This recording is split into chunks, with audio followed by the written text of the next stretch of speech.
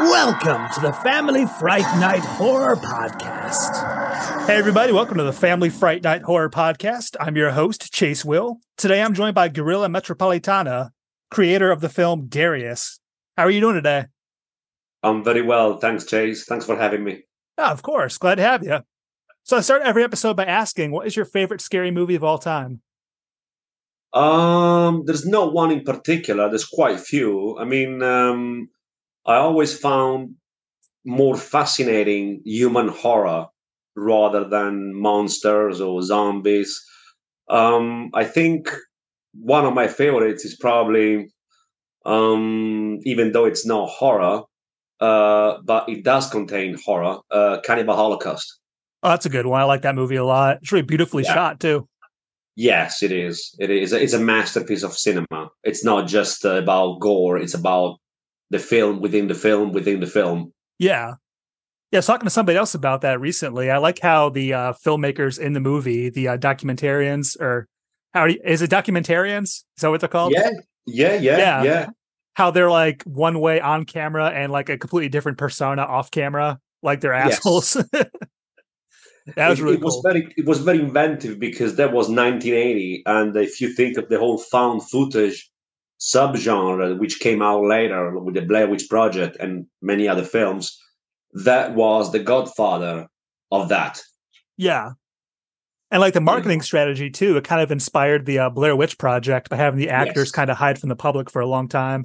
Yes. Everybody thought it was real. Yeah, absolutely. Yeah. That was the day where that was during a time where Italy was still able to make great exploitation films before turning to nothing. Yeah. Like, what was that one that I watched recently? Salo? How do you say that? Yes, Salo. Yeah. Yeah, that was a pretty good movie. It was it was nothing like the book it was based on, but it was still pretty entertaining for what it was.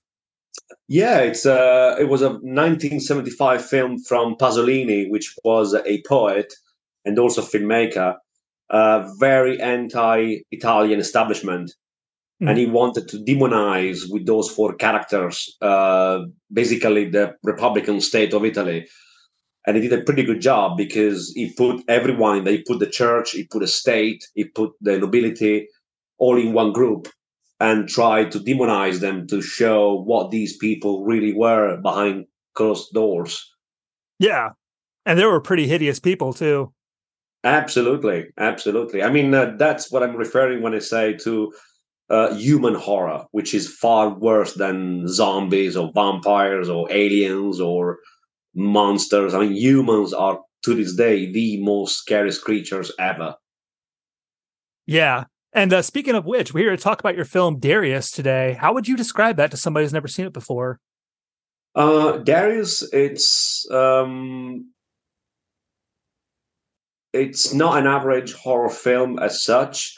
It's more like an experience, a cinematographic journey, a voyage of complete, total insanity, madness, gore, sexual depravity, and human demons, because the whole film is based on the loss of this young girl and the effects that has on the family.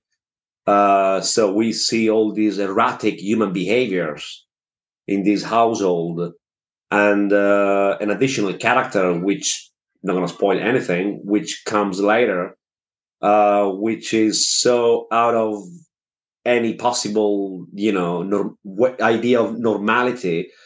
But compared to the members of the family, he's probably the least worst to some extent, because the level of perversion and ambiguity of each member of the family is so great that you wonder in what kind of cosmos you are, when watching Darius. Darius is not a film that has the typical equation 2 + 2 = 4.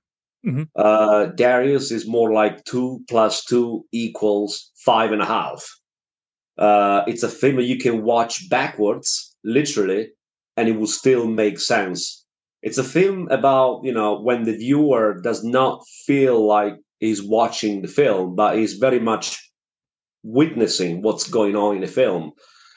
This film was rejected by 3 independent distribution companies, horror companies, due to the extreme content, particularly on a sexual level, until SRS Cinema saw it and they say, we like it, we want to buy it, and because it's an interesting mixture of avant-garde cinema mixed with extreme horror and hardcore sexuality, and it's filmed using meta cinema, again, hand camera from the person who's filming, so the public, the audience, is actually experiencing firsthand the things that this character is doing. Yeah. It got pretty extreme in the third act too. Like the end of the movie is pretty hardcore. Yes, it is. It is because with this film, as I say in previous interviews, I didn't want to contain myself. I wanted to release all the valves of complete insanity, and I think independent filmmaking often tries to imitate, to some degree, mainstream filmmaking, just on a lower budget. What I wanted to do was a real independent underground film that could be not trashy, could be still artistic with limited resources, and at the same time to be mad, crazy, real, and completely against any taboos. Sexuality, masturbation, necrophilia. It's all present in the film, but not for the sake of it. It's not sensationalism. It's part of the story, because any human being, given the right circumstances, could potentially turn into one of these characters. We are not immune to madness. The film is about madness, and nobody is immune to madness. Some people are more, prone to madness than others. Mm-hmm. And how did you work with your actors on this? Because that seems like it's a really hard thing to portray. Did you have to go like school them on how to be like in character, or how did that work for you? The main actress, she is a stage performer from Italy, and she played character roles in independent Italian horror films, but she never played the lead up to that point. When I proposed her to play the female lead in my film, she flew from Italy for a couple of days. She joined me here in London, and I explained to her that basically the role did not involve classical stage acting training, but it was purely visual, a bit like mimics, a completely different way of acting, and and that's what she did. I don't see myself, when directing performers, as a director. I see myself more like a painter. I ask the performer, could you please pretend you're shouting? Could you please pretend you're crying? Could you please pretend you're laughing? And then during the editing stage, with my collaborator, I create through softwares artificially, created voices, multiple voices to add onto the scene. And it's a very creative process, because you are able to create the character you want just from the visuals. You can put any voice you want just from the visuals, and it's like building a person, creating a person out of his or her facial expression and body language. And would you say this is the most challenging film you've made so far? Yes, yeah. I mean, prior to this, I've done short horror films and one medium-length horror film about British film censorship and the elite. A very provocative, experimental statement about the backwardness of British film censorship, which to this day, at least in Europe, it's like going back to Victorian times. It's okay to bomb Iraq, but it's not okay to show a penis completely erected because that might be unhealthy for the audience. To me, it's all bullshit, excuse my French, because cinema should be about total freedom. And once you start putting a lid onto it, then where's the freedom? And who are some of your influences? Like, what made you want to be a filmmaker? There is no one particular director. I think there's more like currents. Definitely the French Nouvelle Vague. Definitely German black and white expressionism, like the old 1920s horror films. American, but only the 70s ones. American 70s porn in terms of visuals. Very grainy looking picture kind of thing. Erotica, a lot of erotica, dark erotica. Horror, definitely. And art house movies, student movies from the 60s, experimental stuff that often was made from various artists, which were not even filmmakers. They were just first time cameraman experimenting with cameras and drugs. I think a number of things put together, and paintings, a lot of paintings. My background is music and art. So to me, the transfer from those two art forms into cinema was quite natural.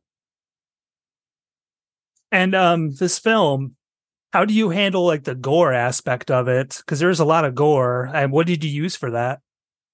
Well, the gore, all the gore stuff basically was real animal guts, which I bought from the local butcher shop. And there's one scene where one of the actresses is basically, massacred, to say the least, through her private parts, and old stuff comes out of her. That was interesting because the reason why that particular shot worked is because the way the camera was positioned. But in reality, all those guts were actually placed under the actress, basically against her backside. So all I was doing was just pulling out all these animal guts from her backside, but from sideways. But on camera, it looks as if it's coming out from her vagina. And for people who want to be filmmakers, what kind of advice would you give as far as how to start out and how to actually pursue it? I think I don't think there's one way. I'm not. I'm not saying that film schools are not good. They are very good, but it's not the only way. It's not the only way. There are many great filmmakers in history that never attended film schools, or maybe they only had one lesson or two. I mean, William Friedkin from The French Connection and The Exorcist, he never been to film school. Stanley Kubrick's never been to film school. He was a photographer. And Martin Scorsese, yes, he was in film school. But I think if you have ideas, use those ideas. Don't just try to sharp your technical knowledge, because one defect, if I can use that terminology, that I see these days, there's a lot of filmmakers that are great from a technical standpoint, but then if you see the type of stuff they do, they have very little creativity, or they just don't use it. It's all about showing that they are using a drone so they can have a cool camera shot from up above to show what, I don't know, a cat crossing the road. It doesn't say much when other filmmakers with a simple digital hand camera, they can just go out and start filming and come up with a story. I've always been fascinated by those filmmakers who could do much with little. It's fairly easy to do a lot when you have a big budget and expensive equipment and a huge, crew supporting you.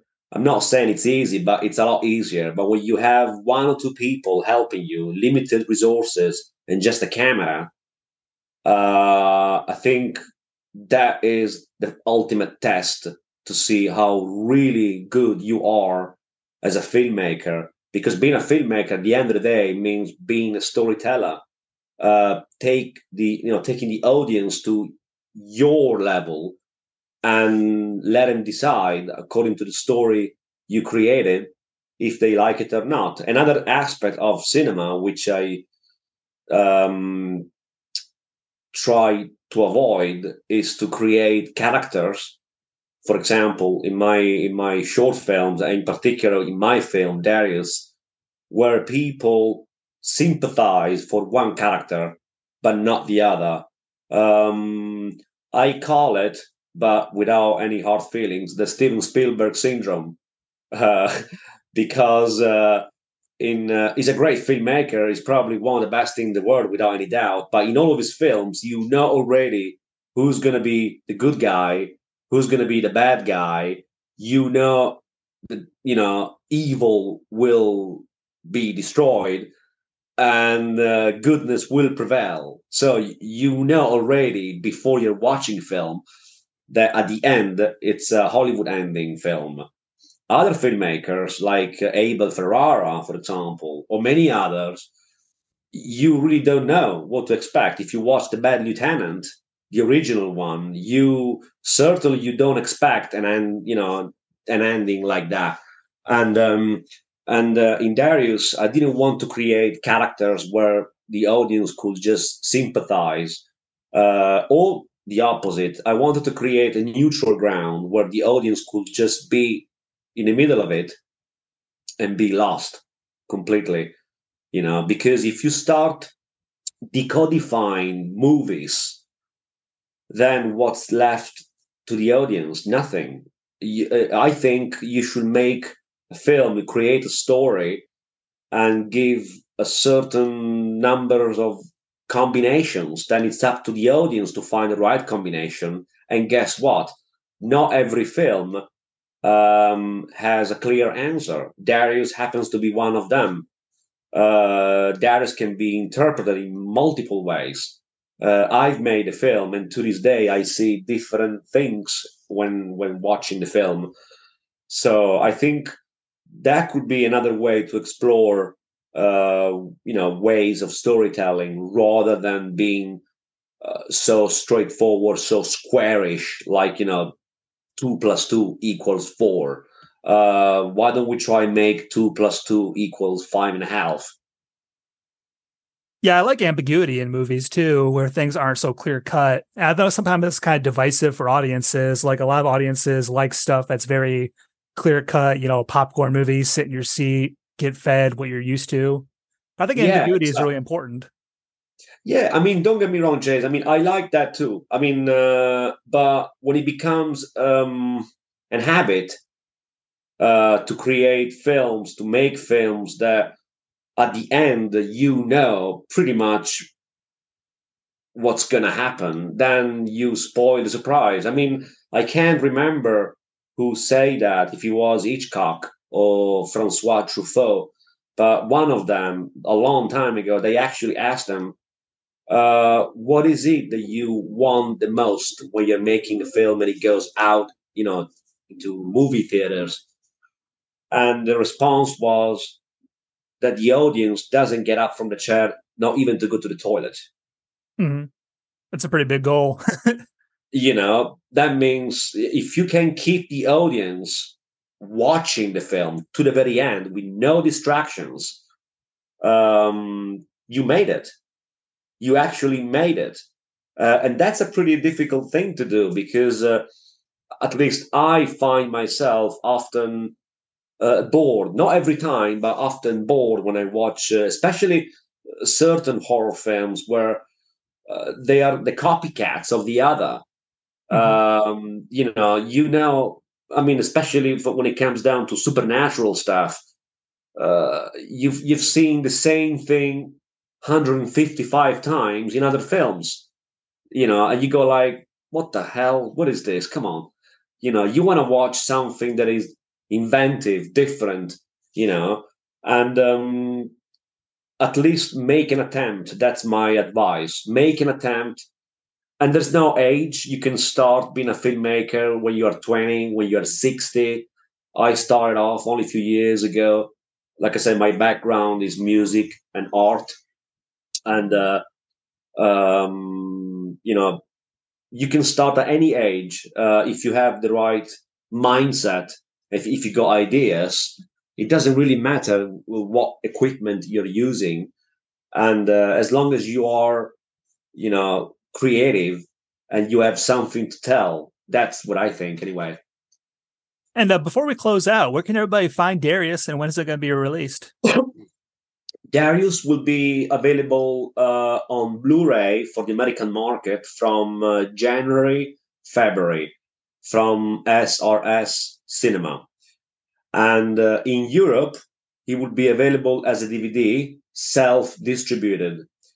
And also from this current month, it will be available also on a VOD platform called Horror Faces. Okay. So, yeah. And these three places basically on very soon.